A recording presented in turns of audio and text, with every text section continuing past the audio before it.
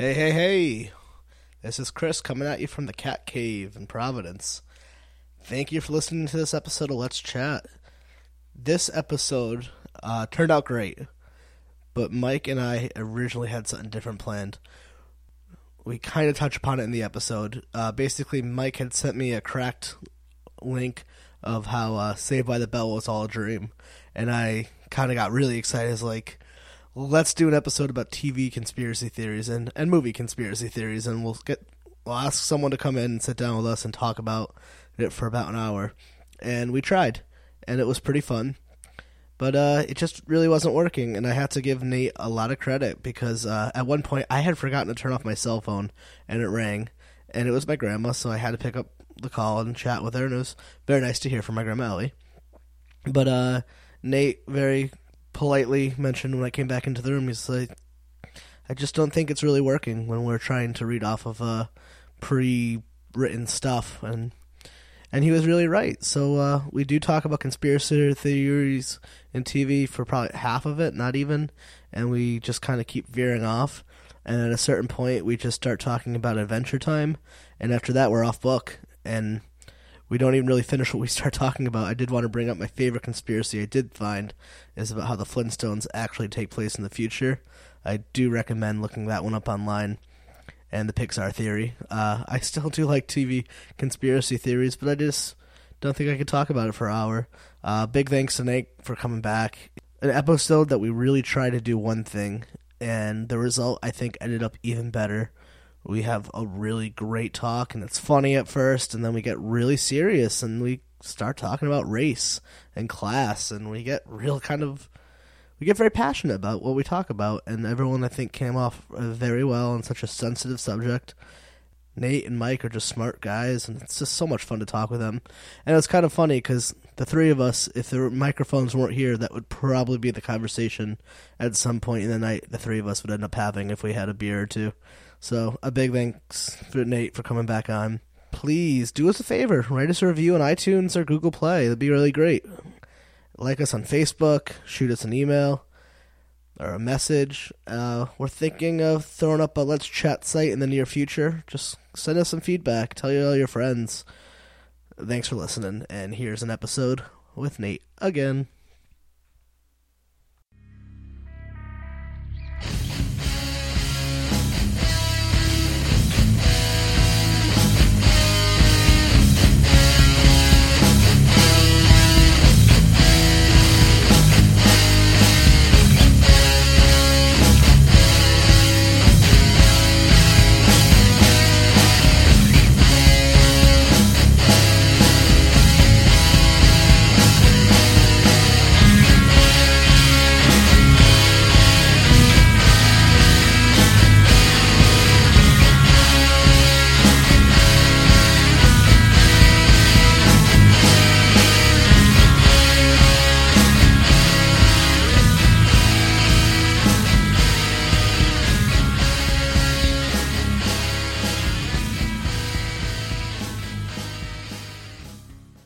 It was all a dream. I used to read Word Up magazine, Salt and Peppa and Heavy G up in the limousine, hanging pictures on my wall. Every Saturday, Rap Attack, Mr. Magic, Molly Mall. I let my tape rock till my TikTok, sipping on bamboo, sipping on private stock. Way back. Something about lumberjacks, because I grew up in Portland, Oregon. Oh. And if you don't know, you got the wrong song. I always think of the Girl Talk version, though. Yeah, I mean, where you hear the Elton John,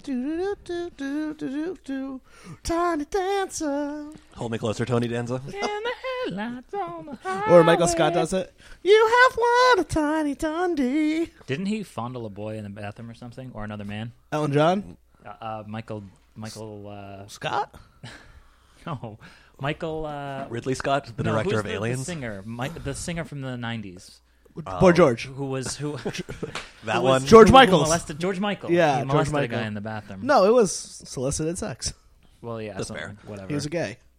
G-A-I. A gay. The guy's afternoon hit. One of those. So anyway, back to Air Bud. So apparently, in the Air Bud spin-off series, the Super Buddies series, as it's known in Hollywood, there was. Do you want a pillow for your back? Nah, I'm cool. Lumbar support. No, man, I'm all about. I got a lot of back. I exist unsupported. I'm my own man, and there was a snowboarding version of one of those insane movies, I'll take one. and they brought all the puppies out to this mountain, and all the puppies died of parvo. What? Yeah, right. And then they had to get a new batch of puppies because they killed the first batch. Like, remember, like, in the early 90s, like, when gangster rap was coming into the culture, it was, like, hip to be poor. Mm-hmm. So you would have all these kids from, like, the wealthy white towns, like, next to where I was from, trying to, like, compare. Oh my God. Yo, motherfucker! I only got that satellite cable. I grew up tough. All I had was, my parents were only able to buy me a Subaru. That's what makes a Subaru a Subaru. Hey, well, I mean, everyone else had Lexuses, and I only had a Toyota Avalon. Here's a good question. What's your favorite car commercial jingle? Or just what's like a commercial jingle you really like? Meow, meow, meow, meow, meow, meow, meow, meow, meow, meow, meow, meow, meow. I want chicken, I want liver. I like the Yeah, State Farm it's- commercials. State Farm. Well, that's more of a car insurance commercial. That's not Well, like no, a I just car. meant not just cars. Had Like, the but So you're car just saying that- commercial jingle. commercials in general. Okay. I don't really like commercials. Unless you're a commercial actor listening to this.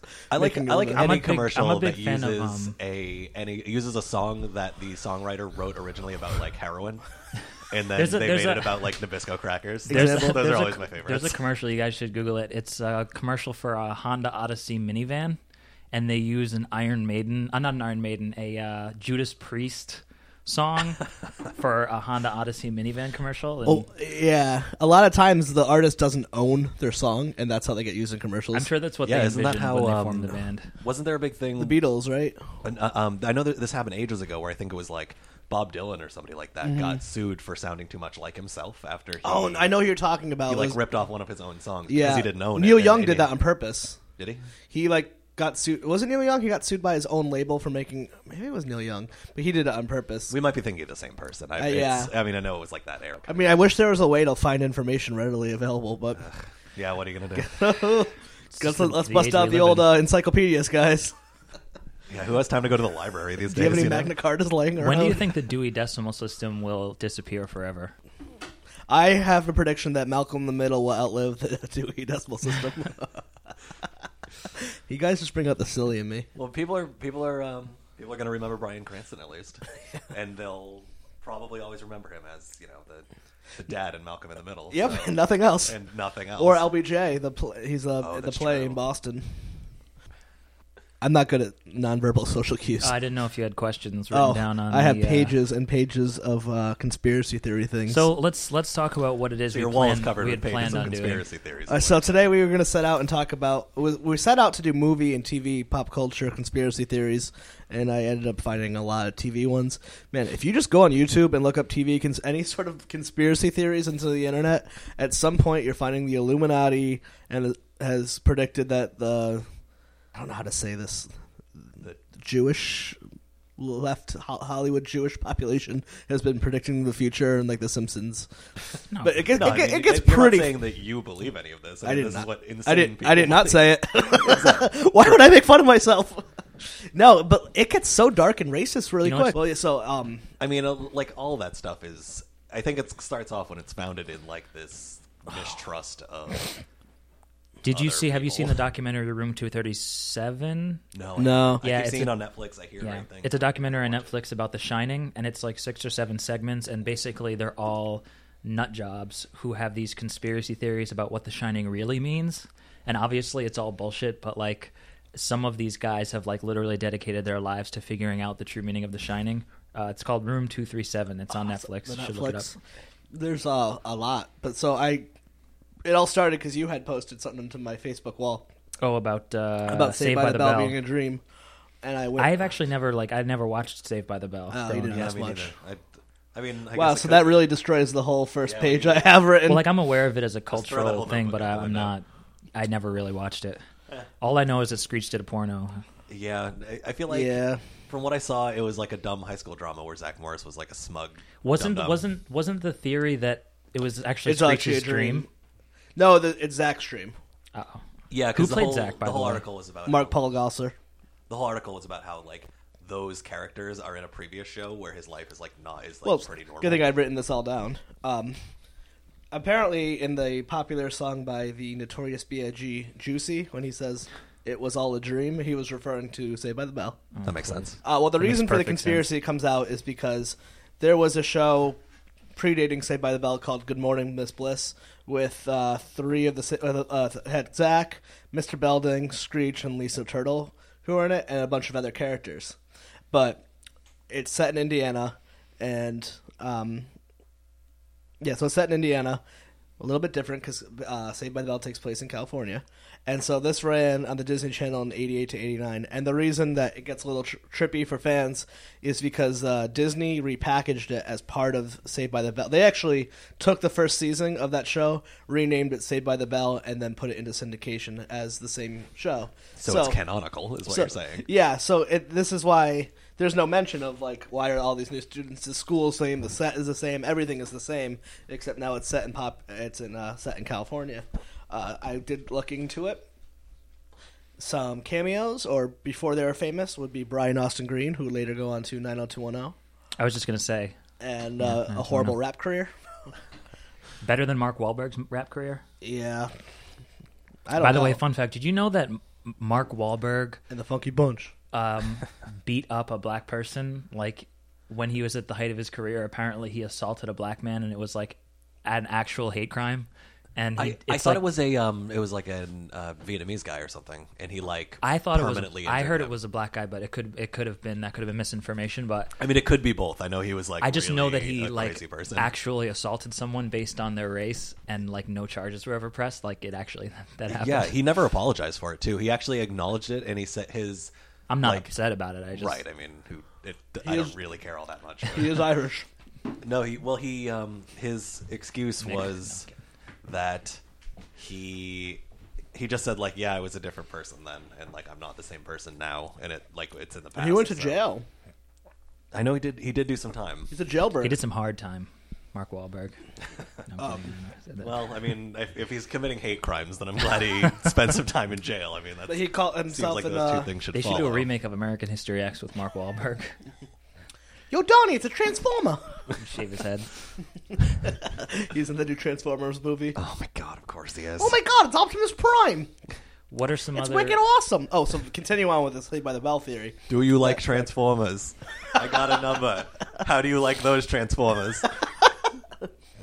So, according to the Cracked article, when by his side, the Saved by the Bell starts with those characters, same setting. It's now in Bayside, California. There's no Mikey, no Nikki, and Miss Bliss aren't mentioned. Kelly is disappeared and replaced by Tori. Remember, you guys didn't watch Saved by the Bell. The only people who are going to appreciate this are the people who have seen Saved by the Bell. Everyone that's my age. Yeah. So hopefully everyone listens. But there's a good chapter in Chuck Klosterman's, or Klosterman? Did I say his name? Klosterman's Sex, Drugs, and Cocoa Puffs. Mm-hmm. How everyone has a Tori in their life. Yep. Like you have a friend that kind of pops in, replaces your friend, and they leave, and someone else comes back. Mm-hmm. I mean, she's in the great episodes of The Earthquake, and they deliver a baby in the elevator. And if you guys want, man, this would have worked with somebody different. Well, there goes an hour. I should just want to take a moment to recommend Chuck Klosterman to the listeners. I don't know if they're familiar with him, but he writes a lot of great stuff. A lot of the type of stuff we talk about. He writes a lot of great essays. He's so much smarter than us. He's a really intelligent guy. Yeah. Did you ever read? I read them all. Killing Yourself to Live. Yep. He goes to the station fire. Killing and blows Yourself lines. to Live. Fargo Rock City. Killing Yourself to Live is one of the only books that's ever made me feel feelings. Like when he's talking about the going to the place where, have you read On the Beach? No. Okay, well, I'll read that. When he's driving to go see where the dude from the Replacements had killed himself, and how a Replacement song always reminded him of his friend who died of terminal cancer, and every time he'd hear that song, he would just get emotional. And my friend Sean had died of cancer right at that time when I was reading the book, and you have those songs. I still can't hear "Lean on Me" without getting all. Ugh. Hallelujah is like that for me. With the Leonard Cohen version? No, the Jeff Buckley. Or it has the to do Rufus Wainwright. Rufus Wainwright. No, yeah, it's everybody. I think everybody's got a song. Yeah. Well, back to the conspiracy that you guys don't care about because you watched it by the bell. Basically, what they really, really, really get into the lyrics of the theme song, and you don't know it, but so the whole theme song for the Saved by the Bell is painting this awkward teenage boy who is Saved by the Bell at the last minute. Pop can't do a pop quiz test. But in the world of Saved by the Bell, Zach Morris is king of the castle. Like if he didn't do his homework last night, he's not literally saved by the bell. He's like literally he will get the teachers to like make a bake contest, or he controls the school. Then that says that so the whole idea is Zach is asleep, and that Tori and Kelly are signs of his subconscious trying to break through. And in real life, Zach is just like a nerd, and so every time he falls asleep into the world. He's really this little. He's the character in Good Morning Miss Bliss. He's like dorky Zach Morris, who's an awkward teenager. So he falls asleep and he wakes up in Bayside. In his dream, he's in Bayside, California, king of the castle. I get a little annoyed with dream interpretations of shows, though. Like I've heard one of course, I'm just going to know this one offhand. I've heard one for Pokemon too, where it's supposed to be that he's dreaming or he's like in a coma or something, and all this stuff is just his and all like the weird monsters and stuff that he sees are just like his subconscious, and it's all Jacob's Ladder or whatever. And that's why he's 10 the whole time, and the number 10 appears through the whole thing. Yeah, but I mean, it's like the laziest interpretation you can make. I mean, anytime you see something strange happen, you just say, "Oh, yep, he's dreaming. He's like dead in a ditch, and this is like the last thing that's going through his head." It's kind of like, I think you were the one, Chris, who was talking about 9/11 and how like at the end of the day, like no one will really ever know. Except we already know everything. Like you can come up with almost any theory you'd like for any TV show, and there's no way that anyone can disprove you unless you talk to the writer and hook him up to a polygraph and ask him, is this what you intended? Otherwise, you can kind of extract whatever you want to extract. Exactly, and even then, do you know what I mean? The stuff that the writer says is just another interpretation.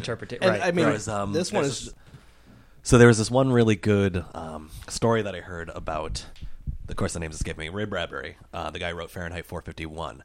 And everyone knows that book's about censorship. Like, that's what it's about. It was a pleasure to burn. Exactly. And so apparently the story goes that he was at a college giving a lecture about his book, and like a student stood up and started talking about, oh, you know, your book's so great, it's about censorship and all these things. And he says, oh, actually, no, this is really interesting.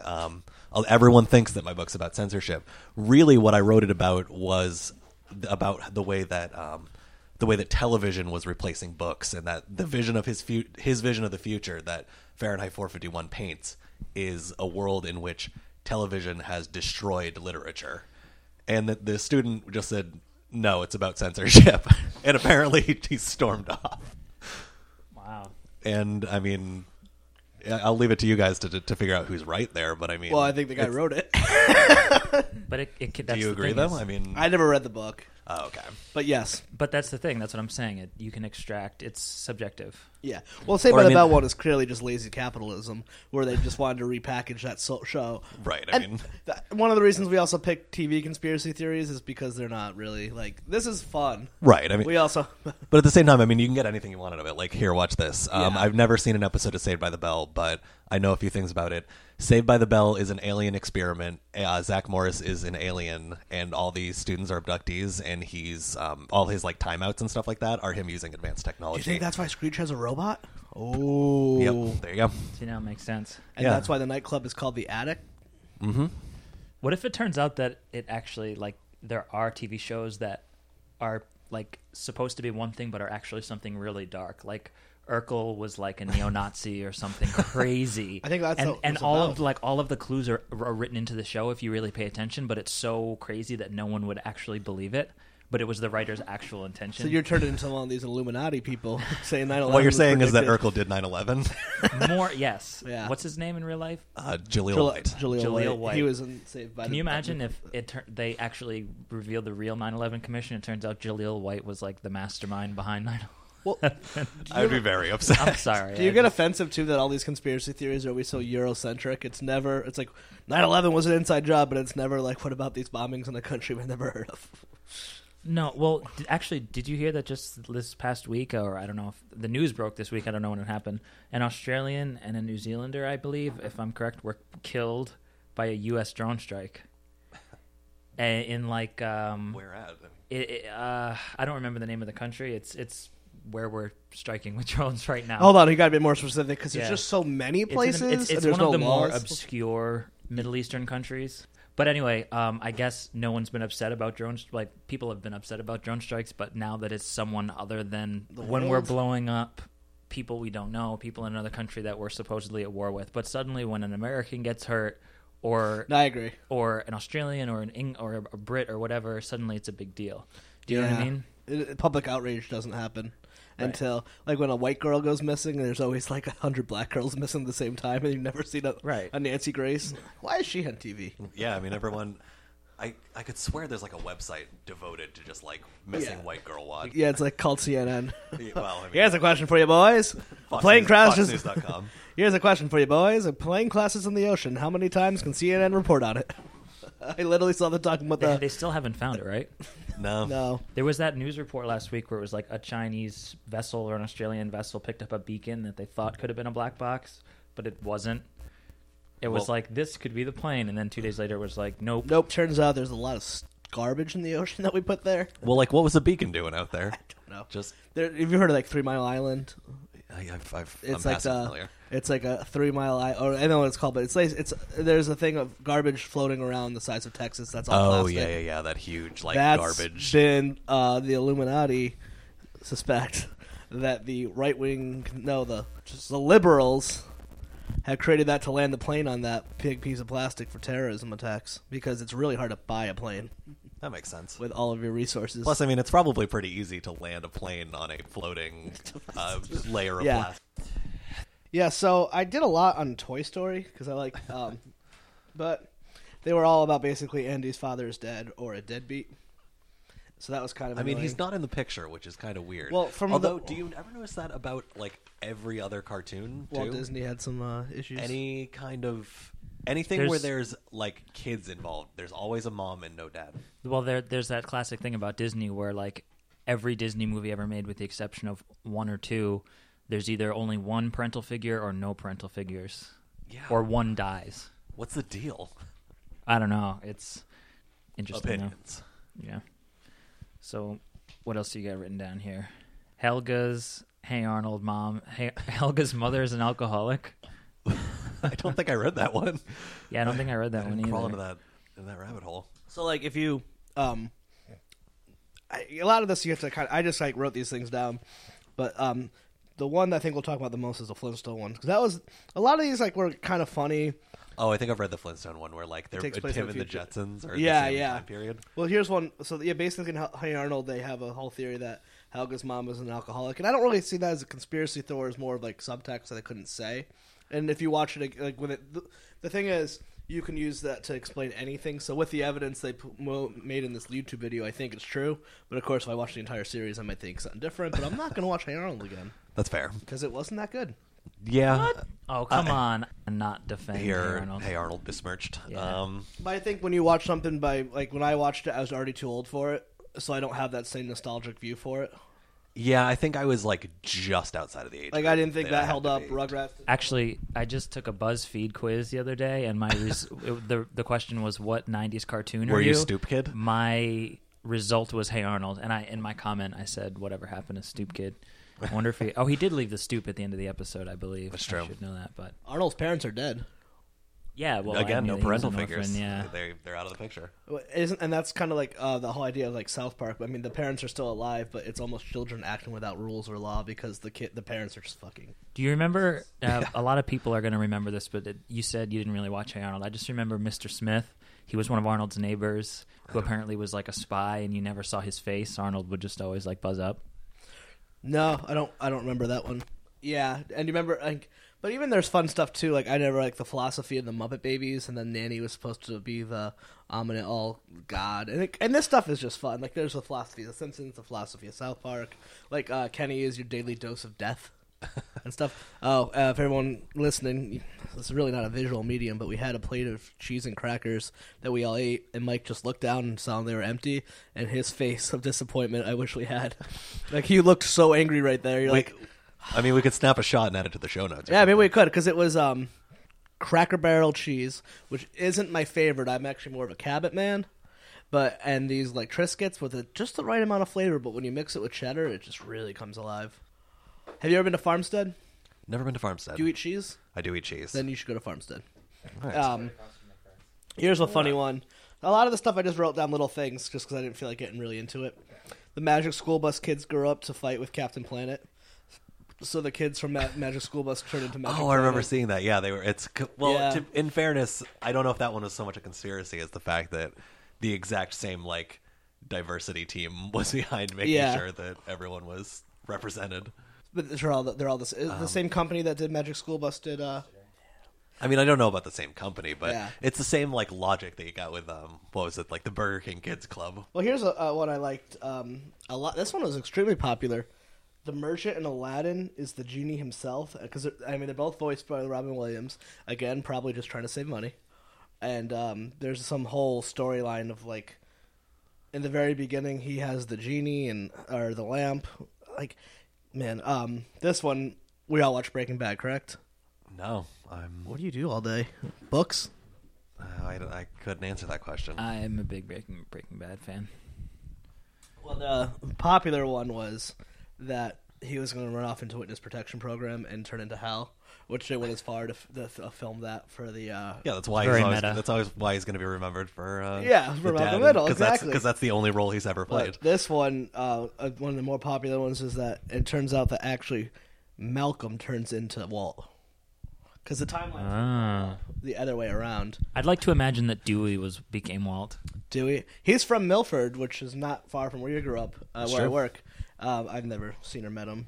Yeah, me neither. This one was a little uncomfortable, but Wait, the kid who plays Dewey? he's from Milford. The Smurfs are Nazis' creator.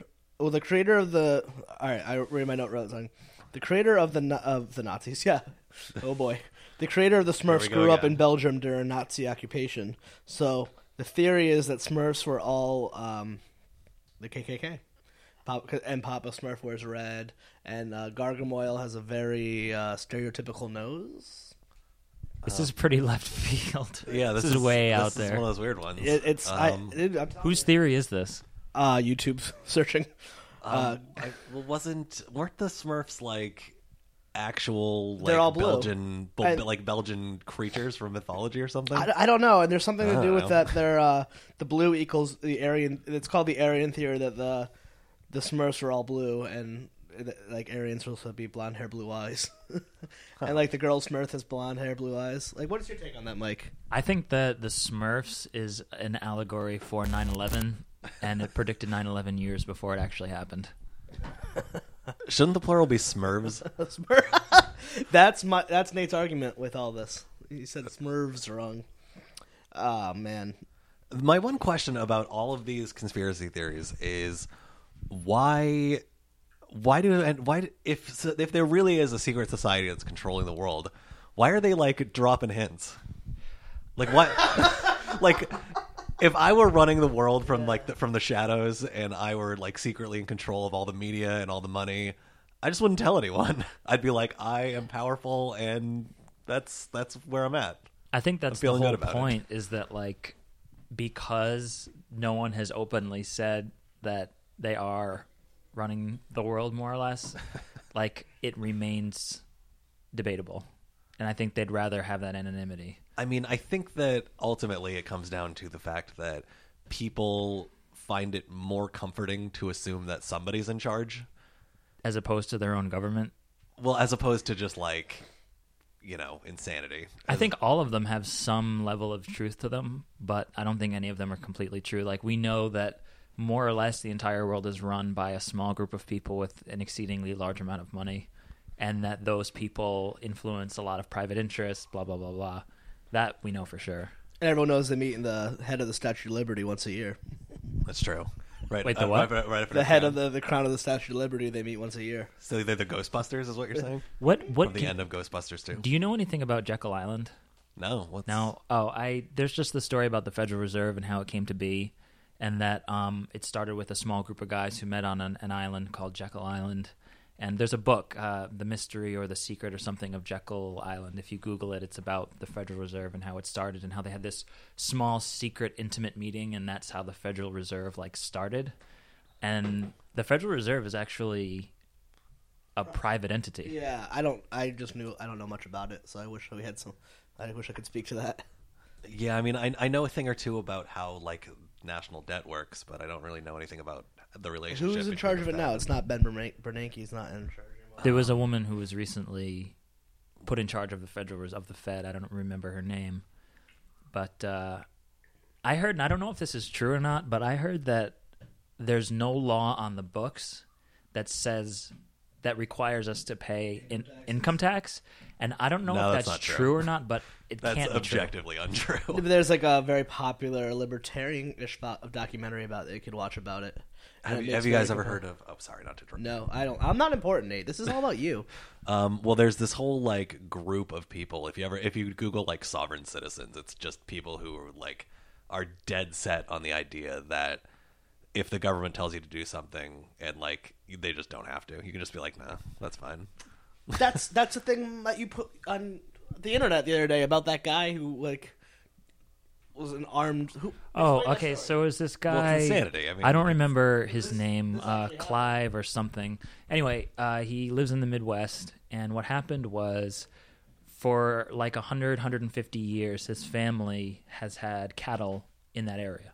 Oh, is that the thing that's going on right now? Where it's more or less over, but basically, what happened is for like 150 years, his family owned land, and I guess the laws somewhere in those 150 years changed for like what you're required to do to have cattle grazing on like land.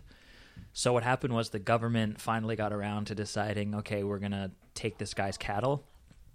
And so they came in and basically told the guy, your cattle are not legally grazing, and we're seizing all of your cattle. So he got him and all of his friends together with like AR-15s and a bunch of assault rifles and stuff, and literally had a standoff with the government. And he said, when they asked him like, why are you being so resistant?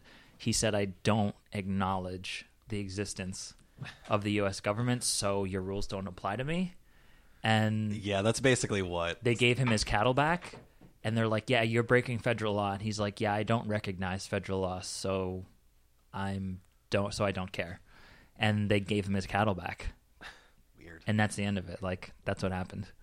So, yeah, that's basically what it's like. Sovereign citizens are basically that, but nuttier, and they're like, and it's like they'll get pulled over at like a traffic stop, and they're just like, "Nah, I don't have to obey speed limits," and then they go to court. But and get yeah, pepper and sprayed. that's literally what happened. Like, him and his friends were pointing guns, assault rifles, at the police, and they're like, "Yeah, you can't do that," and they were like, "Yeah, but we kind of just did," and they were like, "But you can go to prison." They're like, "Yeah, no, we don't care."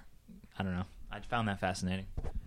I feel like that's one of those things. If black people tried to do it, it would have been so different. There would have been a drone strike if that. No, like in all seriousness, though, there's like Donald Glover has a whole stand-up bit about how like what he grew up with like a lot of white friends, I guess, or he grew up in Georgia or something. But he had this whole bit about how like it's different when you're of a minority. He's like a bunch of kids could run naked and jump into someone's swimming pool, but he's like, well, black to do that. Arrested. And then you think about it, that's kind of true though. Like, you know, when you see like these college parties or like the riots, like there's certain things that get allowed, like with colleges or that party or like gigantic college parties of like thousands and thousands of kids, or a festival where they just let people day drink, Like orgies? like orgies. But if you like replace all of those with all right, here's the perfect example. I was coming back, I was in Jersey City, taking what the people call the drunk train home, and we were going from Jersey City to Hawthorne. My buddy Dan Shields, who's going to come on in the future, and we were at a punk rock concert. The band Folly was playing one of their last show. Where was this? The reunion? It must have been a reunion show, and it was just stereotypical bros. I mean, train car packed of just drunk bros screaming, open alcohol. No one did anything. And me and my friend Dan were like just there, awkward as shit. And I'm thinking, if this was the exact same scenario and all these people were a different race, there would be a SWAT team. Yeah, probably. I mean, a really good real life example is the fact that, and one of the reasons I'm really in favor of like drug law reform is that back in it would have been 70s, I think 80s, I think, where the Congress was determining like where to set drug rules in relation to cocaine. Crack, right? Yeah, well, crack. They basically made up the figure that crack was worth like some exponentially larger amount of It was- punishment than powder cocaine. It just got, because of Obama, it got dropped down to one for one. Yeah, 1 for 1. Like 1 for 18. So 1 gram of crack would be worth 18 times. That's the new reform. yeah, and it was dramatically worse before. Crack is less drug. Yeah. It's and the cocaine with baking soda and baby formula and I don't and know. God knows what else, yeah. Yeah, But, well, I mean, if your the- shit is getting stepped on, maybe. No, I'm kidding. Sorry. Nice. No, but I mean the only difference is that like demographically speaking, poor black people do crack and rich white people do cocaine, and of the drug using population. Sorry, it's don't give me just- that look. No, I'm not. That's VH1 used to do these great things called the drug years, and they would kind of socially go through what each drug had an effect on in the government. But crack was huge, and crack was the first drug that really affected female populations. So you had a large generation of like women get addicted to drugs and then letting their kids run wild. And it was always in projects. And it's not. Personally, I think it's more of a class thing than a race thing. Yeah. But meth hit hard, and that hit, I guess you would call quote unquote white communities. Right, like Midwestern Yeah, white. but there's that conspiracy, like lower class what's it called? Like the white man conspiracy to hold the black man down, and then you go through history and like, oh, sorry guys. But that goes for women too. Like there's a lot of like if you look like religiously, like women are treated horribly throughout history. Yeah, one thing one fact Yeah, that women I don't just, have it that bad. I'm kidding. I'm sorry. I'm not going to go there. I think we're just being horrible this No, podcast. it's okay. I'm not going to apologize for anything. We're just teasing. That's true. We're having a good time. We don't have any sponsors. This is all Hey, our listener, the the zero one, listener, the one guy listening. Bill Revel. Thanks for sticking out there. That's my dad. Turns out 98% of our listener base is female. This is I remember I posted about this on Facebook back during the 2012 election. So anyone who even remembers that is probably going to roll their eyes when I say this. But one fact that I really love is you remember back during the 2012 election with Aiken. He was the guy who said the legitimate rape guy. He was. Oh, Jesus. Yeah, That's how right. he'll be forever known. His Yeah, name doesn't even he's matter. the legitimate rape guy. So anyway, he was the guy who said, as far as I know, legitimate rapes can't cause pregnancy. And He's right though. The body has a way of just shutting these things down. yeah, it just shuts it right down. Just everything just turns inside out down Unless there, it's as the far as I will of understand. God, of course. Yeah, obviously. Oh, because that's how it works. Yep. But anyway, so apparently, as far as I understand it, he was quoting a Baptist preacher from the 70s who said pretty much the same thing. But where the Baptist preacher got his science, and of course I'm bringing it back to Hitler, of course, is they got their science from concentration camp medical experiments that said that when a woman is like violently attacked, the stress from that can prevent a fertilized egg from implanting or cause miscarriage. No, but apparently, like, I mean, it's by a matter of like a few percentage points makes it more difficult to get pregnant. But I mean, it's like a little upsetting to know that like that's where our national policymakers get their science from, like goddamn concentration camp medical experiments. And there were women that came out to like support maybe him we too. shouldn't. Of course there were. I believe the senator misspoke when he said this horrible, horribly awful thing. Yeah, maybe we should just stop I sticking think up for these people. I think that like, and there's actually, speaking of conspiracy theories, there is a theory that like Hitler's influence on the world, like Hitler's existence, is so meta that like everything since Hitler can be. How do we keep bringing it back to this? No, but that's what I'm saying. It's ridiculous, and I don't subscribe to it. But there's a theory that Hitler was so influential as an individual that everything that's happened in history since Hitler existed can be simplified and brought back to Hitler. Is that true for anything? Well, it is kind of. I mean, the butterfly effect. But there are people who believe that since Hitler's death, everything can He's like somehow Kevin or Bacon. another comes back 6 degrees of to separation. right the Nazi Party. I don't know. All Whatever. right. Then how do we get from Hitler to Kevin Bacon? Go. We should actually try. You shave Hitler's mustache off? That's Kevin Bacon. Kevin Bacon was probably in a movie directed by Steven Spielberg at any point? Maybe George Lucas? Ivan Reitman, I don't know. Someone who knew Steven Spielberg. someone who was parents were in the Holocaust. Sometime I've heard that there are some people of the Jewish faith involved in show business, but I hear that's only a rumor. I don't think that's even a little true. I don't think my people are very well represented out there. Can I have people? I mean, you're like, are you fully Jewish? Yeah, it's matrilineal. So you're Jewish. My mom's Jewish, you so- are Black and Spanish. Black and Spanish is not a religion. Yeah, well, Judaism is a race as well as a religion. And what about me, guys? I got nothing going here. I'm just your average, boring white guy who's got way too much privilege. Do you understand when I was a child and I wanted to buy a toy, they only had toys in my skin color? If you, How hard that was for me. if you wanted to assemble a Burger King Kids Club line, of, They looked like me. I wanted something different. When I watched TV, they represented me. I didn't want that. There was always like in every kid show, if you look back, like there was like the token black kid, like the token black like boy or girl who was very proper. If you look back on the kids shows, they were never the black kids were never ghetto. They were just very proper. I love how South Park does that with Token. Like they call him Token. Well, that's why he's so Token is one of the most like eloquent. He's rich. And like yeah, that's why he's Token. and there was that whole episode where like all the rich people moved to town and they all just happened to be black. And then the They put the townspeople big got all T's. mad because all like the rich people were changing their town. They put the big T's for time to go home. Yeah. Oh my god. Why do you always bring out the Hitler and KKK talk to know. me? I don't really like it. We talked about the KKK last time. Yeah, and you wanted to break bread with them. No, I No, never he wanted said to I break would bad with break them. bread with the He wanted KKK, to break. but He wanted to break bread with Bryan Cranston. I was just saying if look, if a member of the KKK asked me to sit down and eat a meal with them, I would do it. That's all I'm saying. Is that so bad? Is that because it's the Klan, or you just really like a good meal? Well, I love a good meal, but I'm not I mean, going to it's discriminate. that like down home Southern cooking, you know. And they have good food in the South. Is all I'm saying. You can't taste hate. But after we recorded last time, that was nice because we went out and got soup like the next week. You guys Ramen. Ramen. Yeah, the ramen You guys place. invited me out, and what was it called? Ken's Ramen. And On Washington Street in Providence. Fucking phenomenal. If you like traditional ramen, check it out. I think the owner came over, but I was like stuffing my face and asked for more water. How is everything? I own this. This is my life. More water. No, you could tell he was really happy because our friend Robin said, this is really phenomenal, and he lit up. It was so good.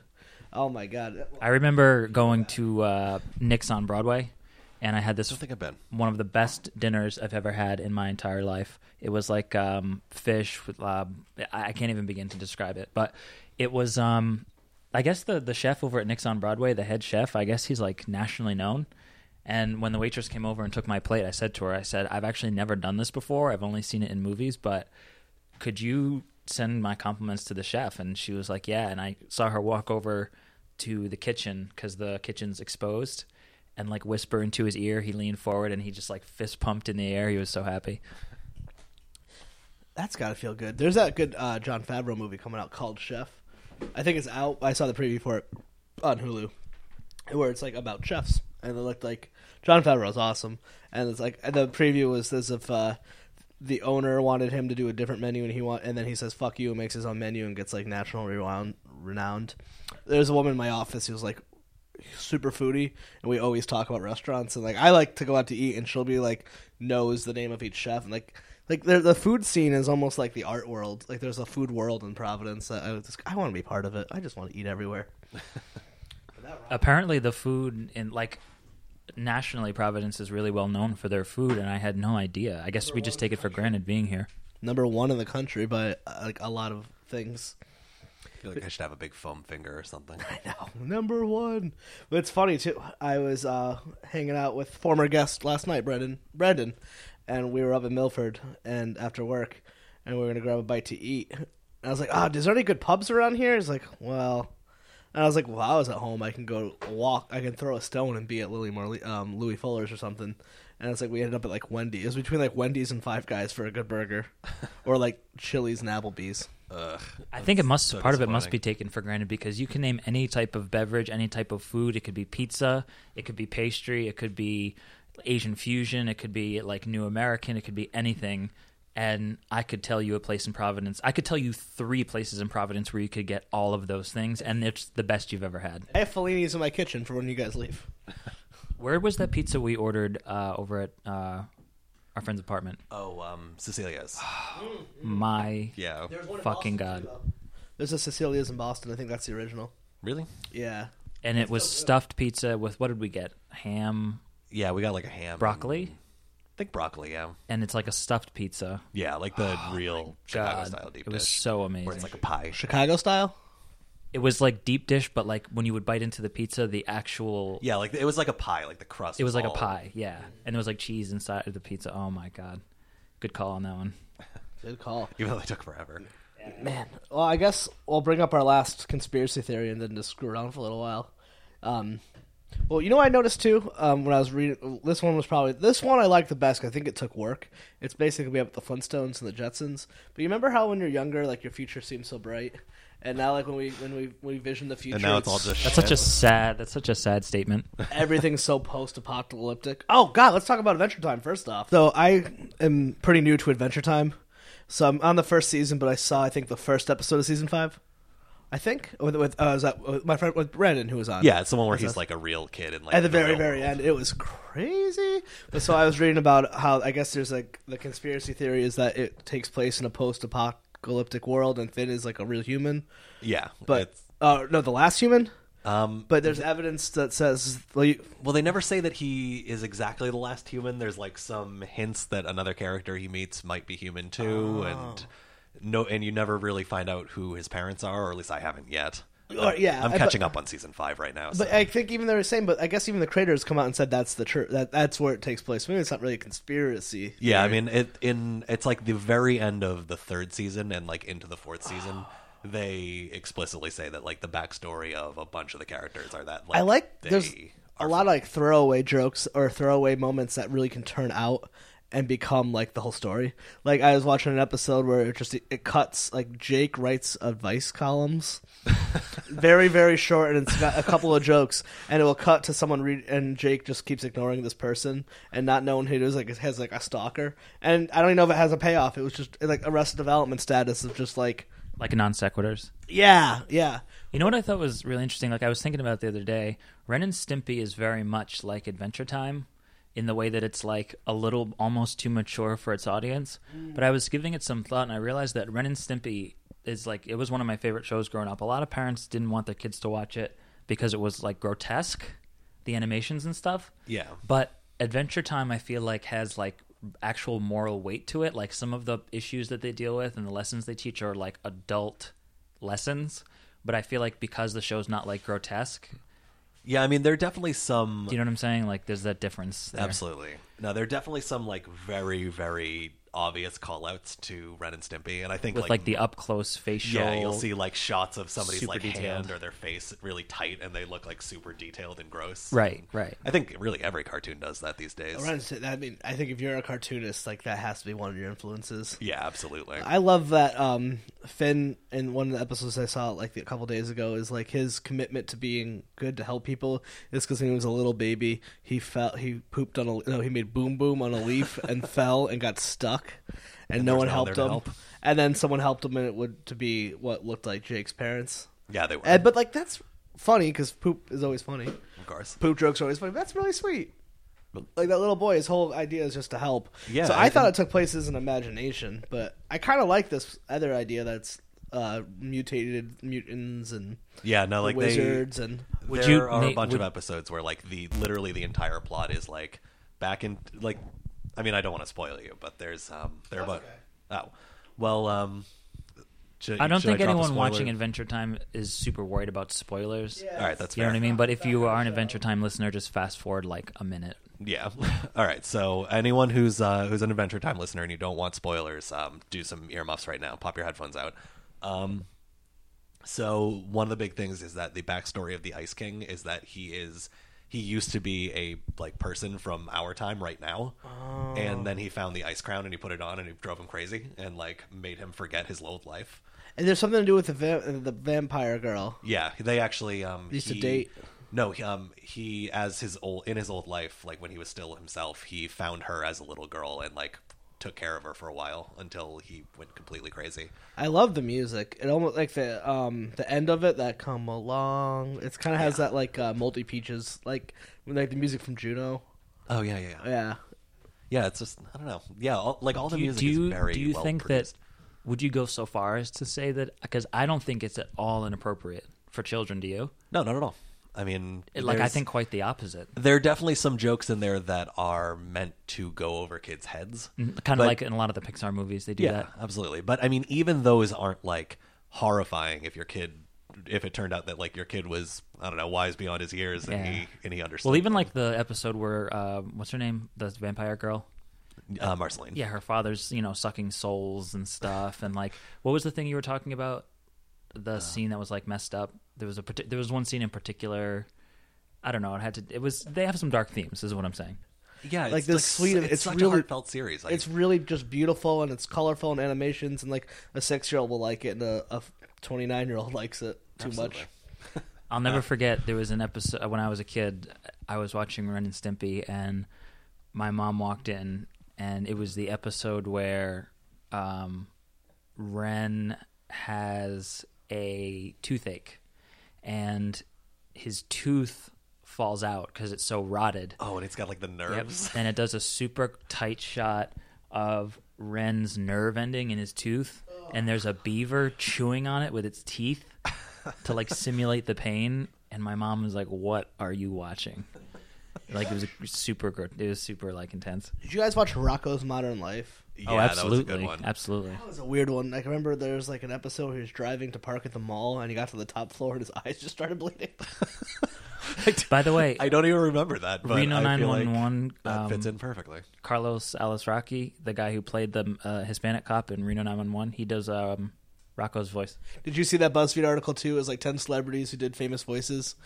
Jessica Walter is the voice of the mother from Dinosaurs. Michael Sarah is the voice of Brother Bear from the Bernstein Bear cartoons. What? Uncle Phil from Fresh Prince was Shredder and Ninja Turtles. I knew that one at least. Have you guys seen anything about the new Ninja Turtles? What do you think? The trailer? Have you seen the trailer? I will see it. It seems It sort of looks unnecessary. so bad. I can't. It's Megan Fox is. I mean, I'm definitely. I feel like I'm going to wind up seeing it. I'm not going to pay for it. I'm not going to pay movie ticket price. I like for that the way I like the first Transformers movie, and I don't care. The first Transformers movie did what it was supposed to. It was such a piece of shit. I just turned it on. I shut off. I didn't care about anything, and I was just along for that crappy ride. That's fair. Just a lot of like. It's like bonkers. I didn't like it. bullshit Ironically, happening it's in like the front way of you can like pop art. It was fucking fun. Yeah, but that's the thing that, like, actually, I won't go so far as to say that it annoys me, but, like, I feel like there are certain movies where you have to go to the theater and you know that basically what, like, certain, like action movies and stuff, where you know, like, say, like, Need for Speed just came out, and I wanted to see it, not because I thought it might win an Oscar, but because I knew I could turn my brain off. Peace, Paul Walker. I knew I could, like, shut my brain Don't be off mean. for like an hour and a half and just watch cars explode and drive fast, and I didn't have to be critical about it. You know what I mean? Do you ever, like, when you read online, like, people just have to, like, up the ante of mean, and like they watch something bad and they just tear it apart? Oh Like, my God. At some point, you're like, come on, man. It's that like online escalation thing where like everyone has to be the smartest guy in the room, and there's like 25,000 people in the same room as They're you. all smart as hell. Yeah. And good at writing. There is something online that there's like, if an online comment thread goes for a certain length of time, there's 100% chance that someone gets compared to Hitler. Oh yeah, Godwin's Law. What it's called? Godwin's Law. Why is It's- that? I don't know why it's called Godwin's Law, but That's funny. yeah, it's just like it states as the as a conversation online continues, the probability of someone being compared to Hitler. It's like 100%. It slowly increases. Oh my God. But isn't that anything in life? Isn't that entropy? Like that's the form. That's like the heat death of online forums. Speaking of big words, the last time that Nate was on, you said something about the Ken Ham debate, and I just looked at Michael. Verisimilitude. Oh, And I kind of know what it means, but maybe you could explain it because I had to look it up, actually. I was so blown away. Isn't it like giving something legitimacy? Like, yeah, kind of. It's when like, of course, now I'm going to sound like a dum dum because No, it's I fine. can never define these things as I use them. It's where something is handled like realistically.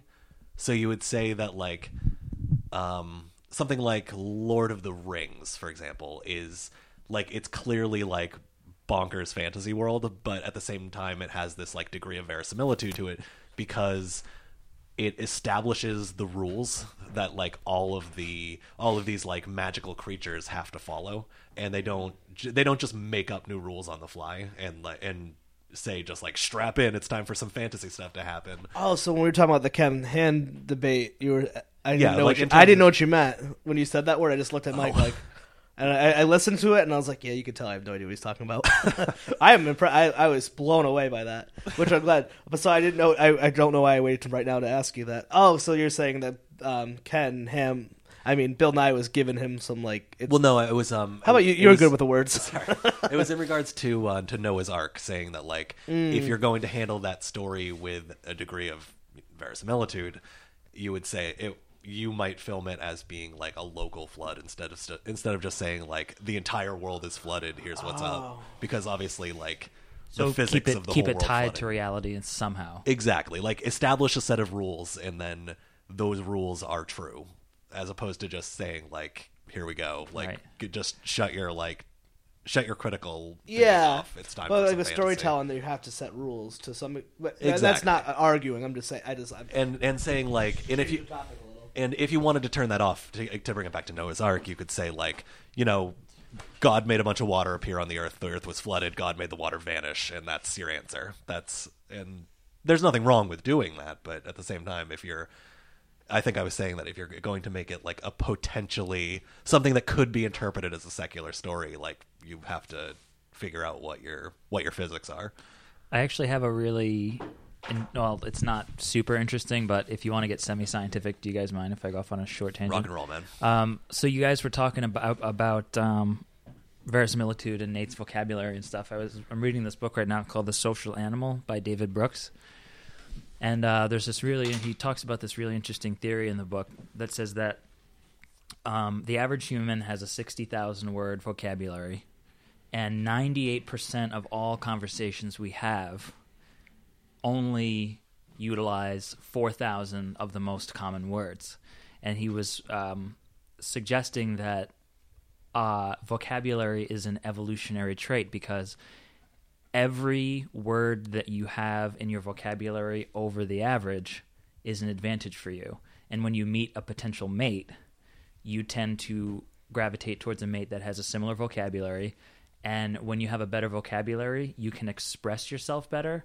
So you're more likely to be able to fix problems that arise, et cetera, et cetera. So having a good vocabulary and like you're going to get into a lot of arguments with your potential mate, and you're going to be able to do well at a job interview and da-da-da-da. So having a good vocabulary actually is like a genetic evolutionary trait for survival.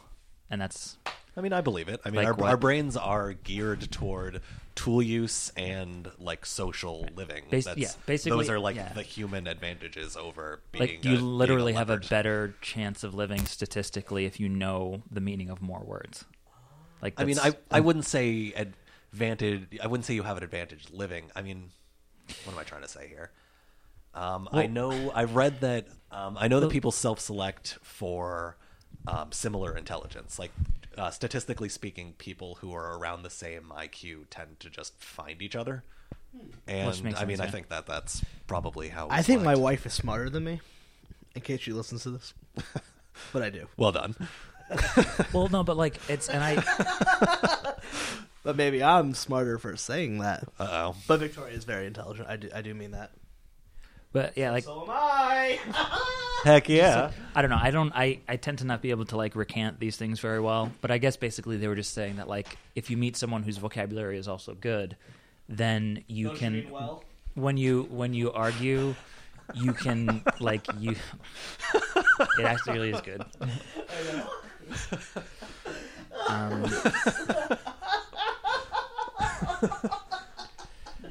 I hope that picked up on the mic. That was so stupid.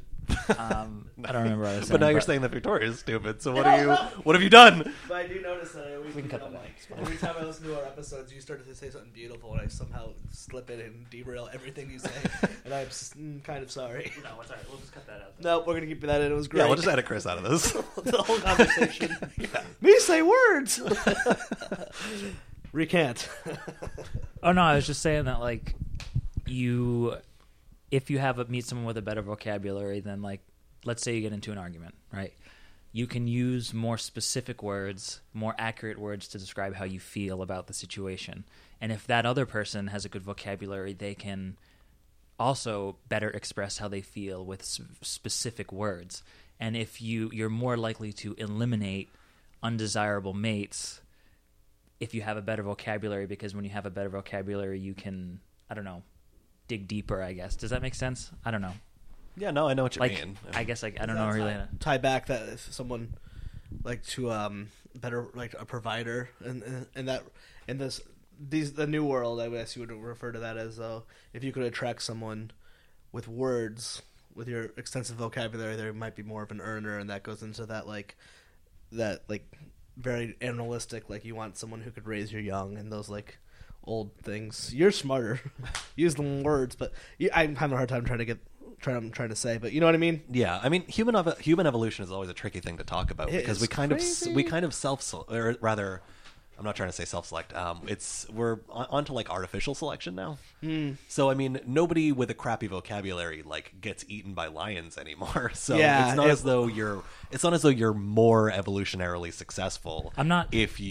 I'm not like trying to just Because I'm not everything you're saying. suggesting that like having a better. I guess that was a little bit extreme. I shouldn't have said that it gives you a better chance of living, but I guess they were suggesting that it is an evolutionary trait in the sense that it does allow you to approach certain situations with more like insight and knowledge than someone who doesn't know those words. Yeah, no, I agree because if you can't get in our world, like our modern world, for like say our first world, that's like if you can't communicate well, you can't get a job and then provide for yourself and have health insurance, and then I guess you can really follow anything down any path. But that is interesting. Is it fun too that it's aware of our own evolution, and since evolution can move at so many rapid speeds, so how can you even know? Yeah, it's No, but if you want to boil it down to like simple, like for example, if someone doesn't know what the word poison means, and if you don't know what the word poison means, and I hand you this cup of water right here, and I say, here, this is poison, drink it, and you don't know what the word poison means, you'll say, oh, okay, and you'll drink it and you'll die. That's like super simple example. Okay. But if you like extrapolate that, there's a word for you, like, and get deeper and deeper and deeper with that, and something much more complex than a glass of water, like a relationship, a marriage. Like there are lots of little things like that where if you don't know certain words or don't know how to express yourself, you're fucked. Do you know what I'm saying? Like, Oh yeah. Have I shared this with you guys? This is my newest revelation, and I have to give a lot of this up to Neil deGrasse Tyson from watching The Cosmos. I love Neil deGrasse where Tyson. It's actually turned me from, instead of being more pro, I'm still pro science. he was a creationist before. Yeah, that is a conspiracy theory that we can't prove. No, was he? No.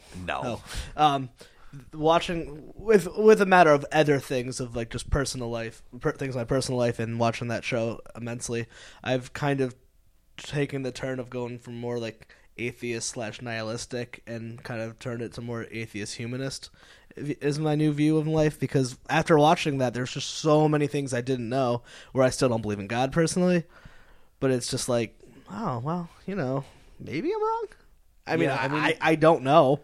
I mean, I'm definitely like agnostic humanist, but I think that anyone with like a proper level of scientific doubt, I kind of roll my eyes at like, I mean, and it's a very like internet-y thing, so don't take anyone listening who's an atheist, don't take this as me being like critical of your views, because I'm absolutely not. But you get a lot of very shrill people on the internet, and it's like, and they say, oh, like all this stuff is untrue. Well, I mean, just at the end of the day, like, how do you know? You don't. And I'm not saying like, oh, well, you don't know, and therefore Christianity is right, because that'd be stupid. But I think we've talked about this before. Do you know the actual distinction between agnosticism and atheism? I know we've covered this. Atheism is like a hard, just saying like there is no God. Agnosticism is saying like I just don't know. I think, how can everyone not be agnostic then?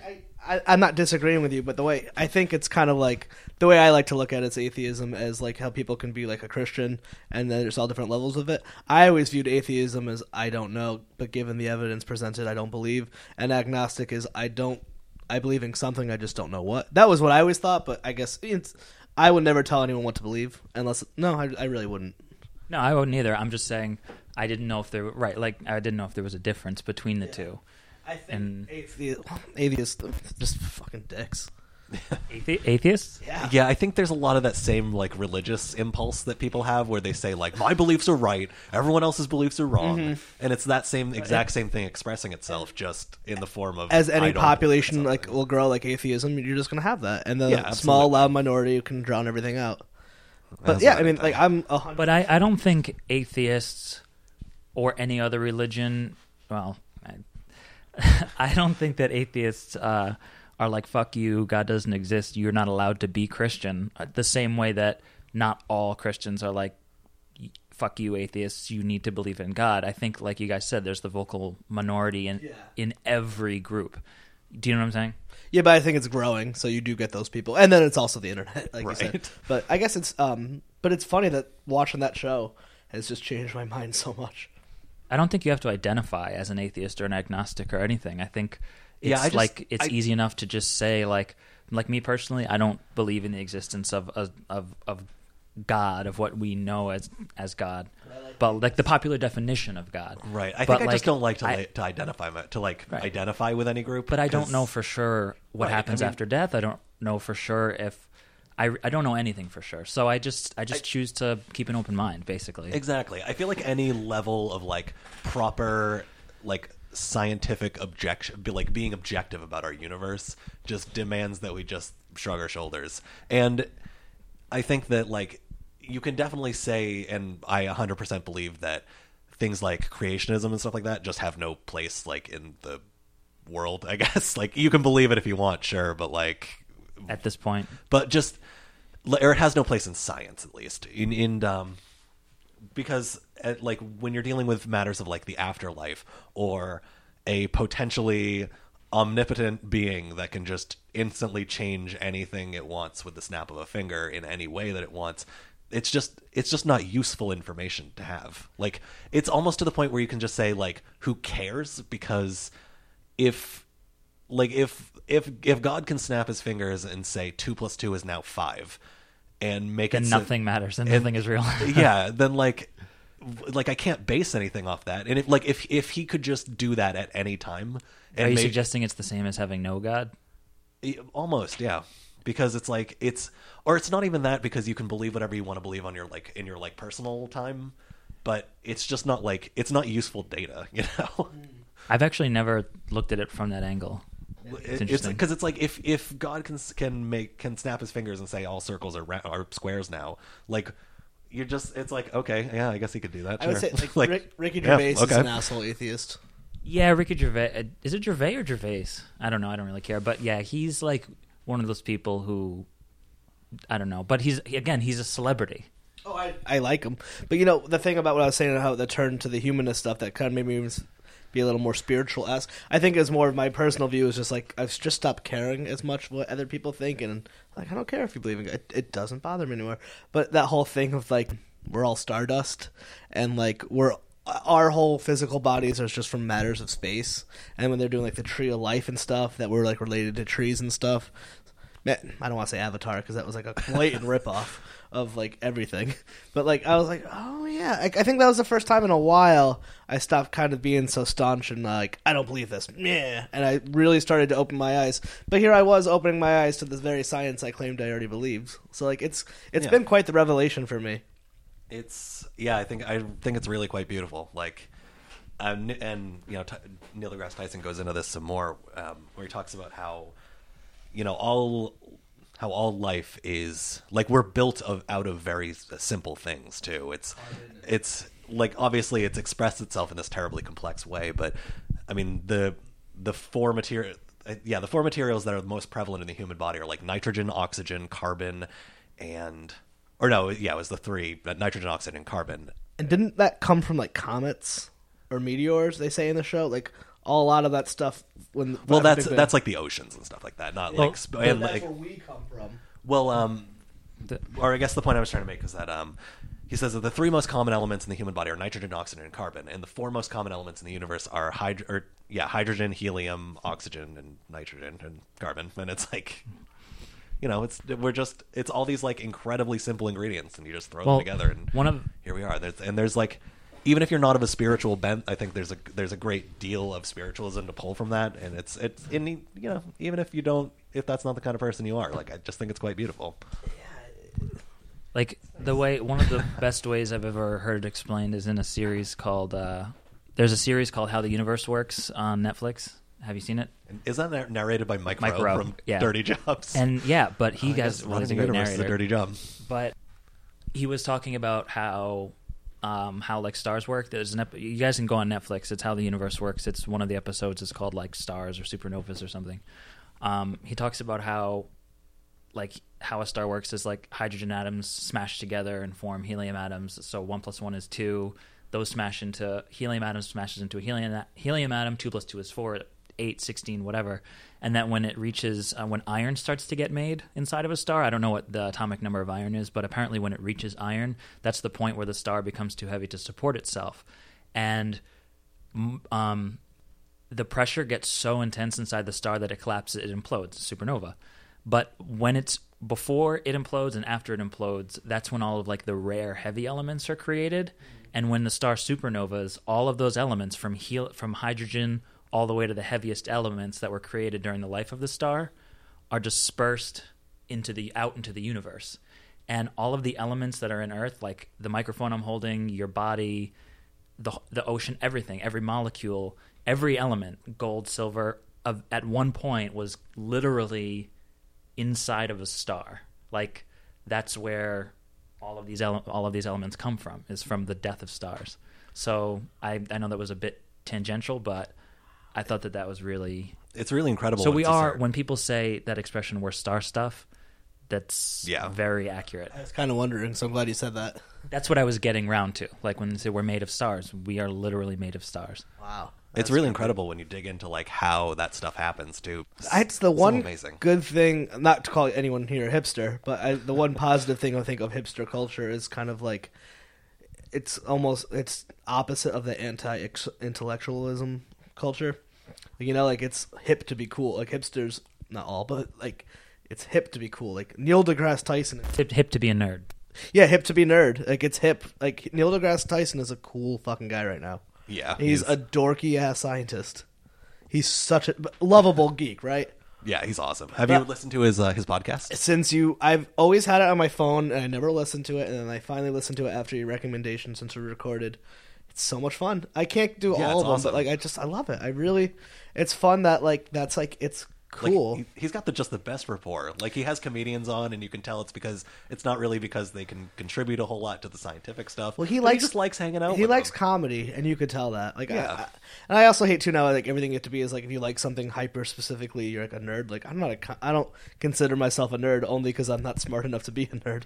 I'm definitely like NER. No, that's not true. No, I don't like play video games, and like I don't like obsess that much into like stuff like that. So like. I guess I'm dorky-ish, but like I don't get like I really like The Simpsons. So I'm like a Simpsons nerd, but I just think that's kind of cool. And like I remember growing up and like, especially when like I guess you would call it hip hop culture was coming, and like NWA was coming up in like the early 90s. NERD. What's that? I said you know all about the hardcore '90s gangster rap culture. You were a big part of it, right? You were a rapper yourself. Well, I was a white kid who had to buy the records and listen to it at home and try to relate to that world.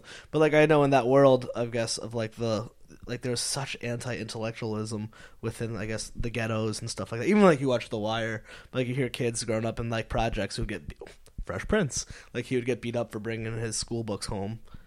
And I like how that part of hipster culture is kind of transforming things.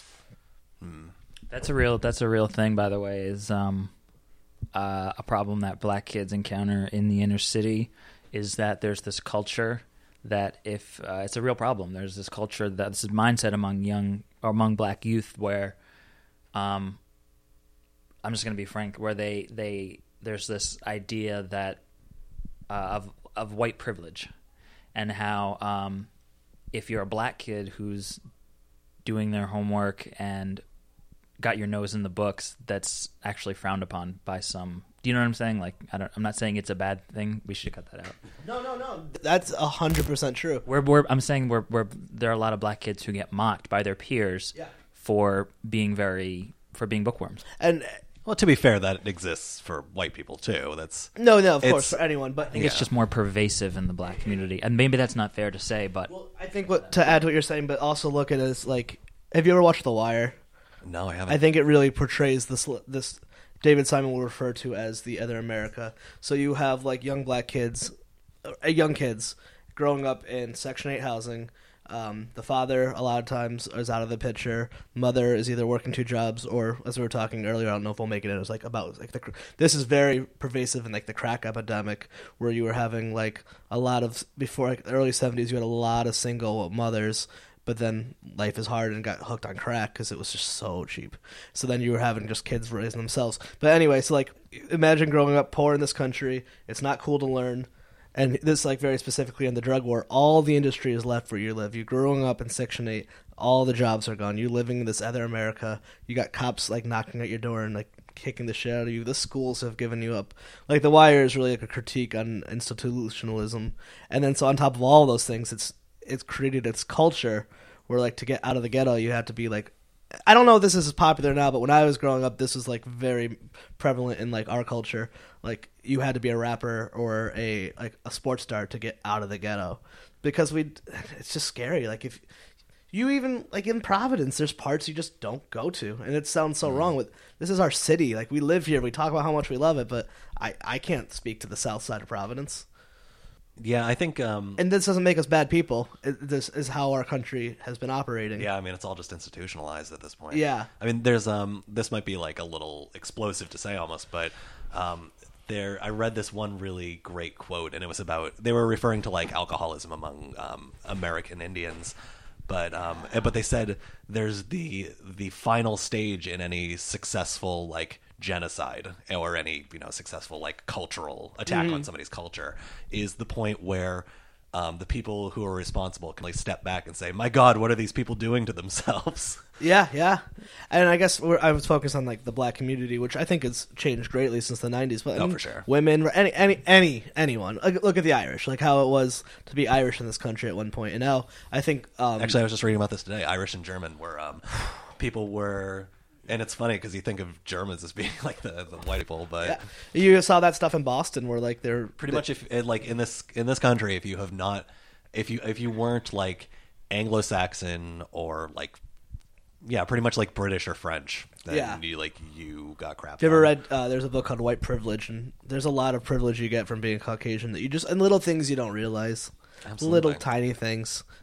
Just a little aside, if you guys are interested in this topic, there's a book called Speaking Treason Fluently, and I don't recall the name of the author, but it's written by a white guy, and the whole premise of the book is about white guilt and how he's actually outraged at the fact that he was born with so much privilege because of his skin color, and he goes into talking about white privilege. It's called Speaking Treason Fluently. It's a good book. I have to look into that. Man, if you're born like and wealthy, I guess now and we're focused on class and stuff in this country, but if you have a lot of money in this country, your life is just better. It doesn't matter what color you are, it's fucking better. It's true. It's just awesome. No, I wish I had all. Louis C.K. has a whole skit about that, about how he doesn't think white people are better, but being white is clearly better. That's verbatim what he says. Those aren't my words. Those are Louis C.K.'s words. It is true, though. Well, you're born with a certain privilege. Right. That's what he. It's just a fact. No, I mean it's a funny thing for me because I mean we were talking about this earlier. Like I'm Jewish. The way like Jewishness is handled, I guess, it's matrilineal, which means if your mother's Jewish, you are. Like that's just how it is. Like whether you want to be or not. Right. I'm part of the tribe.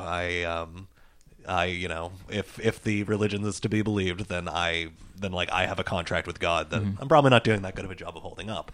But I don't look it.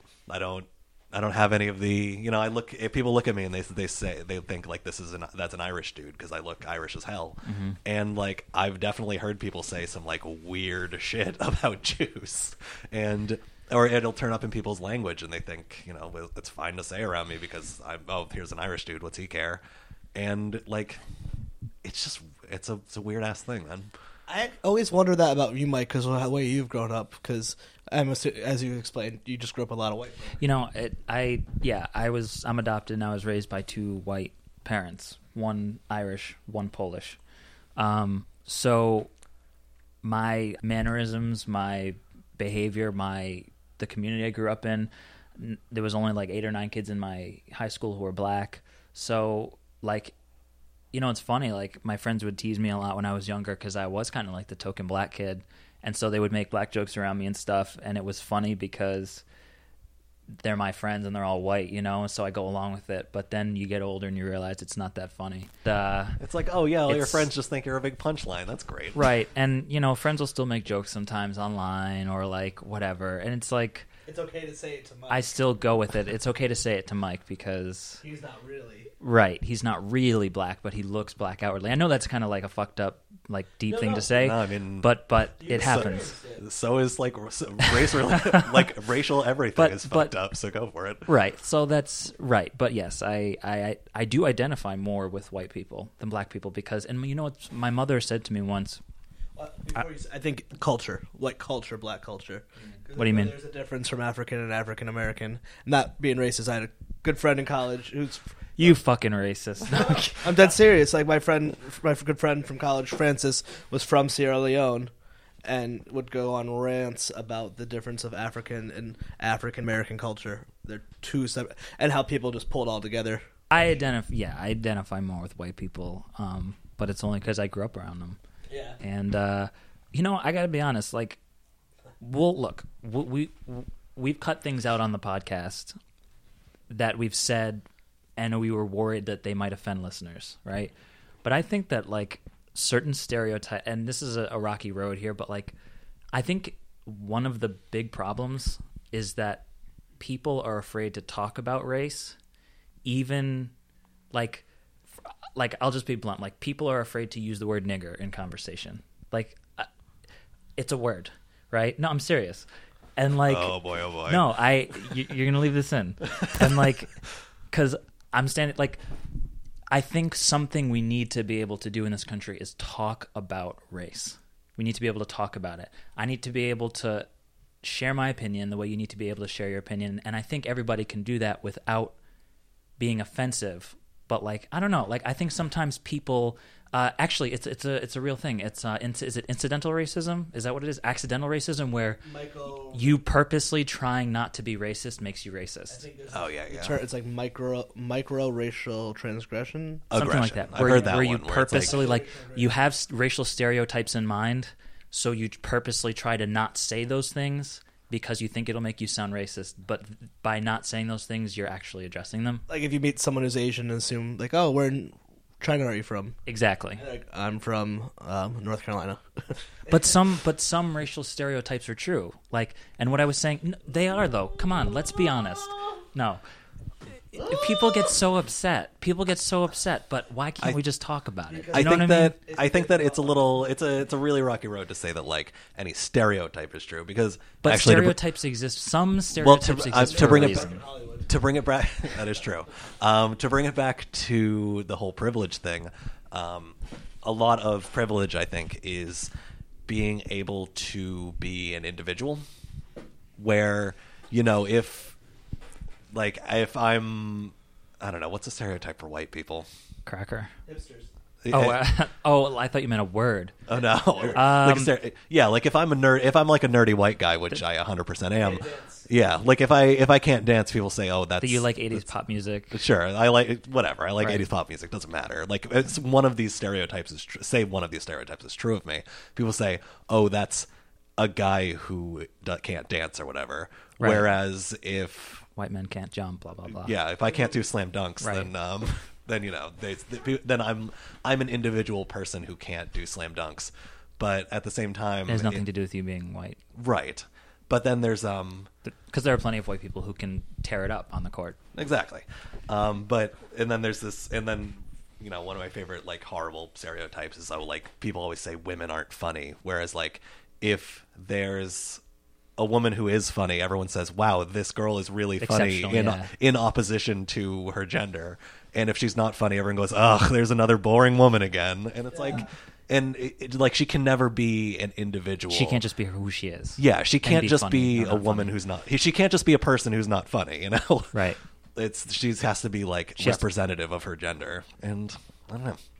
You find that with everything. I think that's really interesting. But do you think what you're saying about the whole stereotype things? I think Well, go ahead. if we're going to say stereotypes, I would say you grew up much whiter than I did. And that's why I think you could say that, and where I got queasy, because I grew up in a diverse area of people. And when you say that, because you're thinking of your childhood is all a bunch of Caucasians, but my childhood and my schooling was all a little bit of everybody. What are you talking about? I can say it. The N-word? No, about how some stereotypes are true. But the thing is, I've met so many. I've grown up and met so many different types of people that you can learn that stereotypes. Like, listen, I've gone to Brooklyn and been in that part where you meet like this stereotypical Jewish woman, and it's amazing. They're wonderful. But like, I've grown up with people from the Middle East. Like, I've had friends from the Middle East and all over the world just growing up in my schools.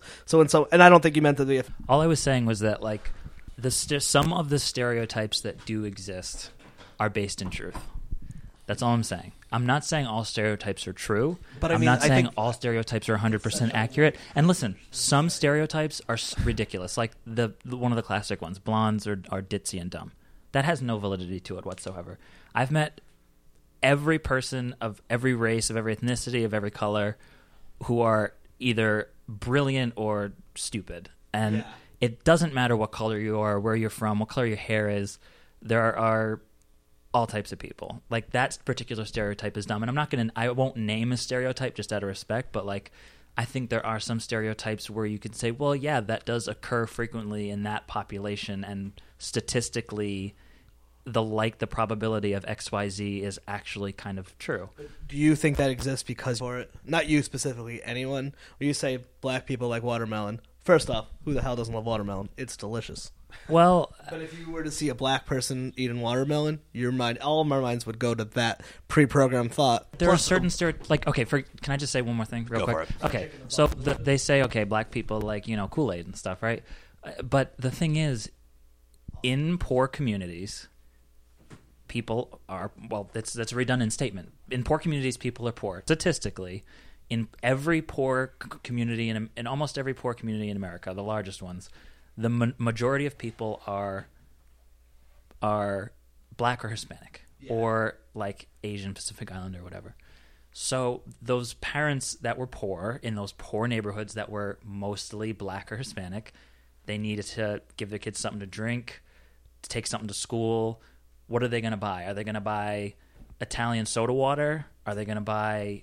No, they're going to buy the cheapest thing they can buy, which is Kool-Aid for 99 cents. There's a socioeconomic reason why a lot of black people do like... I mean, a lot of white people like Kool-Aid. My whole family loves Kool-Aid. They're all white. Like, Kool-Aid has nothing to do with race, but socioeconomically, there was a cause and effect But I mean- that happened. Do you know what I mean? And dealing with that, I don't even know, but I don't know if you can really call that a stereotype then, because you're not dealing with something that's, I don't even know, like guaranteed by whatever you want to You're call it, right. genetics. I mean, you look at things like people, racists say that like, oh, black people do more crimes and stuff like that. But do you look at police statistics that say that like police are more likely to more aggressively prosecute With, like, the stop and minority frisk, yeah. crimes, and then we turn around and say, oh well, they're more aggressively stopping them because more of them do them, blah blah blah. Yeah. And so it's all these Is it like a self-fulfilling prophecy, though, yeah, too? it's things that we're looking for these for, and I mean if you look for any information like this, you're bound to be able to find something. Well, it's that the can same with, justify we these were talking about ideas. conspiracy theories in 9/11. What was it you said, Chris? If you're arguing against, or if you're arguing, like, you may, when I was talking about 9/11, you said if you're arguing, instead of arguing to a point, you're arguing to, like, the lack, instead of arguing proof, you're arguing the lack of proof. Like 9/11, if you're arguing a conspiracy, it's pointless because... Well, to swing me back around what you were saying, I think I understand what you're saying. Maybe there are truths to stereotypes, but I guess I maybe misinterpreted what you were saying, but I guess what you just said was very well spoken. Is there are origins of where those stereotypes come to be? Right. Well, there are Yeah, the poor people with the Kool-Aid, and that is an origin. And so that I is just get, true. They I do just exist. get, I just get uncomfortable about that stuff because It so is. often those stereotypes are on the part of people who like they're self-fulfilling for one thing, and for another thing they're like they're fostered and they're founded and they're like they're nestled up close by people who want to sneer at. And I just feel like giving those ideas any ground is a little worrisome. I can agree with you on that. I want the listeners to understand, and you guys, that I'm not saying that I subscribe to stereotypes. No, we need to have both sides of the arguments to make this good talk. No, I want to be clear. I'm not in any way suggesting that.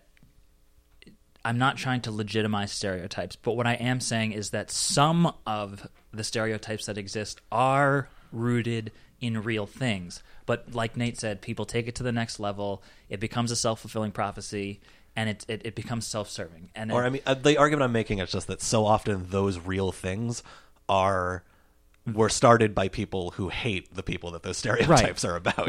Right. So I just I don't know. I just don't. Maybe I didn't say it right.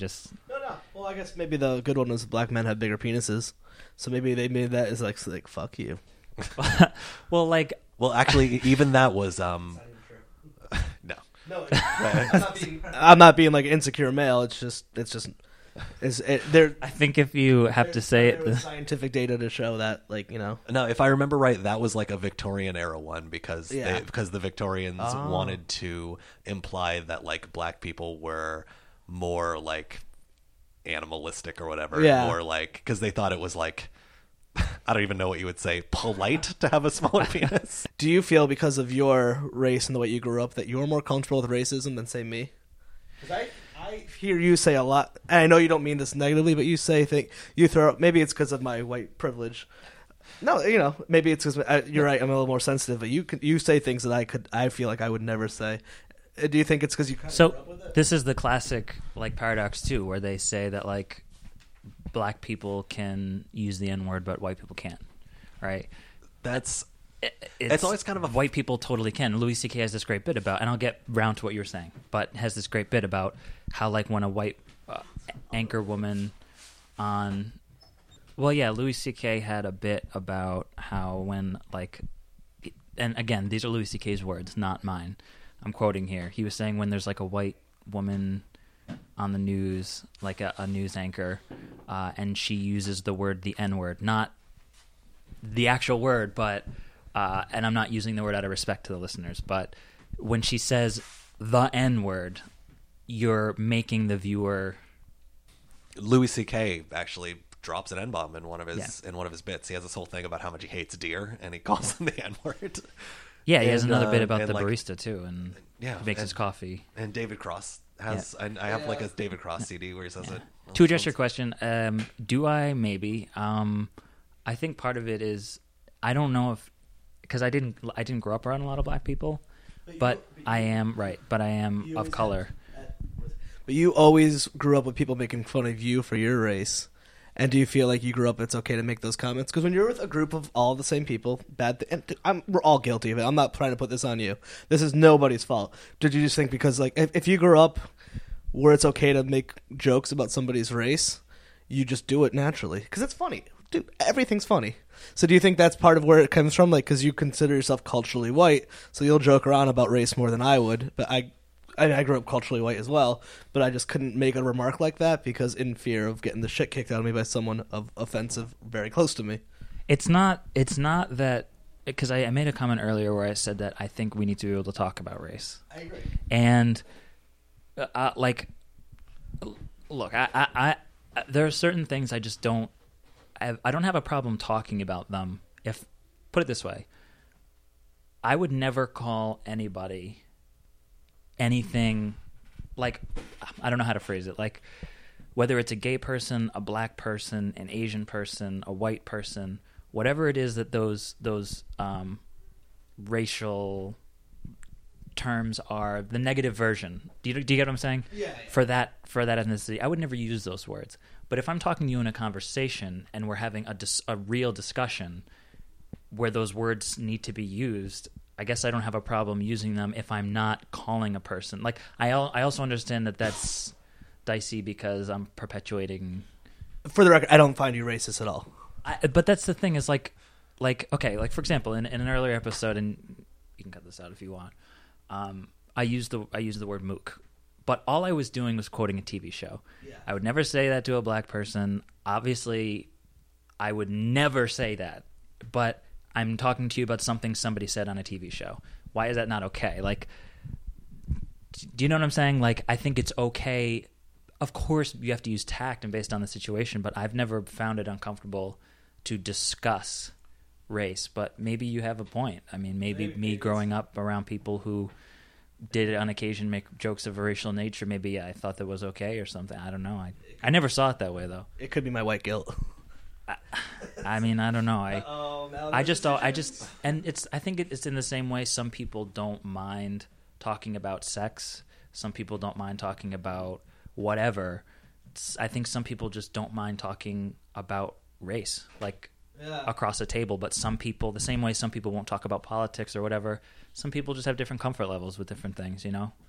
Wow. You know, it's funny that we sat down and tried to do an episode about TV conspiracy theories, and it evolved into a racial. And then this happened. Sometimes it's hard to talk about this stuff. Like, if I didn't have a microphone to my face right now, I would probably be speaking more freely. But out of respect to the listeners, even now I'm trying to censor myself. And I feel like I shouldn't have to. I feel like I should be able to express my opinions honestly and it be okay. But we live in a world where, like, I'm choosing not to say the actual N-word. I'm choosing not to use those racial slurs because there are people out there it might offend. And, like, that bothers me. Like, it doesn't bother me that I can't use racial slurs, but, like, it bothers me that we live in a world where it's still so fucking uncomfortable to discuss it at all. Like, that I think sucks. what you said about how it's like talking about sex is very apt. I mean, I think everyone has very, very different experiences, and I mean, you growing up as like a black kid in a mostly white community, you probably had people, like, you know, making fun of you, but, like, it was very playful. It was not malicious. Right. Nobody was. Although even that's defending it, but yeah, you know what I mean. So. Do you know what I mean? Yeah, I mean, not malicious. to describe your experience for you, but like you never had somebody like scream that at you while trying to hurt you, you know. And there are I can't speak. There are a lot of people who have, and I think, like, hearing it even in a sort of polite context, like, for those people, there's no context to hear that in which it's safe. You know, I was saying earlier, and I got sidetracked like I always do. My mom made a comment to me once. I'll never forget it. It was probably like, I don't know how old I was. I was probably like 18 or 19, and we were just having a conversation about when I came to live with them and the adoption process or whatever. And I was sitting there with my mom and my dad, and she made this comment. And she said, you know, one of the only things that I look back on having, you know, adopted you and stuff, one of the only things I look back on and wish I could have done better is to help you understand more about who you are and give you both sides of that experience. And I was in Catholic school for first grade. I was in public school for kindergarten and then Catholic school for first and second grade, and I hated it. And one of the reasons that my mom and dad purposely pulled me and my sister out of Catholic school and put us into public school, one, public schools were better, but two, there were black kids at public school. There were Asian kids at public school. Yeah. There were, I'm being serious, like, there were all types, you know, kids of different capabilities, kids of different socioeconomic backgrounds. And my mom told me, she said, you know, I wish I could have, you know, about our ethnicities, Irish, Polish, but I really wish I could have given you a more cultural experience, and you learned more about the black side of you and the Spanish side of you. That's something she couldn't give to me. So she outright said, like, you were kind of deprived of part of, you know what does that make sense? Yeah, absolutely. So I thought, you're right. I mean, that's one of the reasons I'm so glad I went to school in Boston. I mean, just, it made me so much more sensitive to like who was around me and like how what you should say, you know. It made me so much more tactful and so much more sensitive to those things just by getting out of the suburbs and just being around so many people. And I think a big thing is, you know, in Boston in particular, like, it's kind of a racist city, and yeah, just a little bit. And just hearing people like hurting other people with those words instead of it just being like, oh, you got a black friend, so you say some weird stuff to him. Like, I remember, this is intense. Like, a lot of people will never experience this, but like, it's weird having your mom say this to you. Like, I remember when I got my driver's license, I was 16, and like only a few weeks after I had my license, like, I was talking to my mom, and she said to me, like, and I was listening to her talk, and she was like, I'll never forget her, like almost on the verge of tears. Like basically just, she was just trying to explain to me that like, because like basically she told me that because my skin is a different color and I live in a mostly white community, that if I get pulled over, I need to be polite. I need to keep my hands in sight. If you're reaching in, you know how I learned, like if a police officer pulls you over, why, if you need to reach for your registration in the glove box, you're supposed to say, I'm reaching into the glove box. I'm reaching into the center console. My mom basically told me, like, she didn't come out and say it, but I knew what she meant, and she was right. And it's like Trayvon Martin thing. There's a great article about just kind of how when you get raised minority in this country, you grow up differently, you get taught differently. You have to defy the stereotype, especially with law enforcement. Well, she was saying, like, it's not fair. Yeah. Like, she's like, it's not fair that you should have to, that it should be that way for you. And I'm not saying she outright said that. No, your mom's wonderful. Right, but I'm just saying she was trying to say it in the most motherly way possible. And you have to think, this is your mom and she loves her son, and you don't want to be racist, but you want your kid not to get shot by a cop reaching for his license, because that happens. Right, Well, I guess this is a good wrapping point. Wow, this got dark. Yeah, this got real heavy. Every time we hang out, let's do it again. Absolutely. Nate, thanks for coming on. Let's chat again real soon.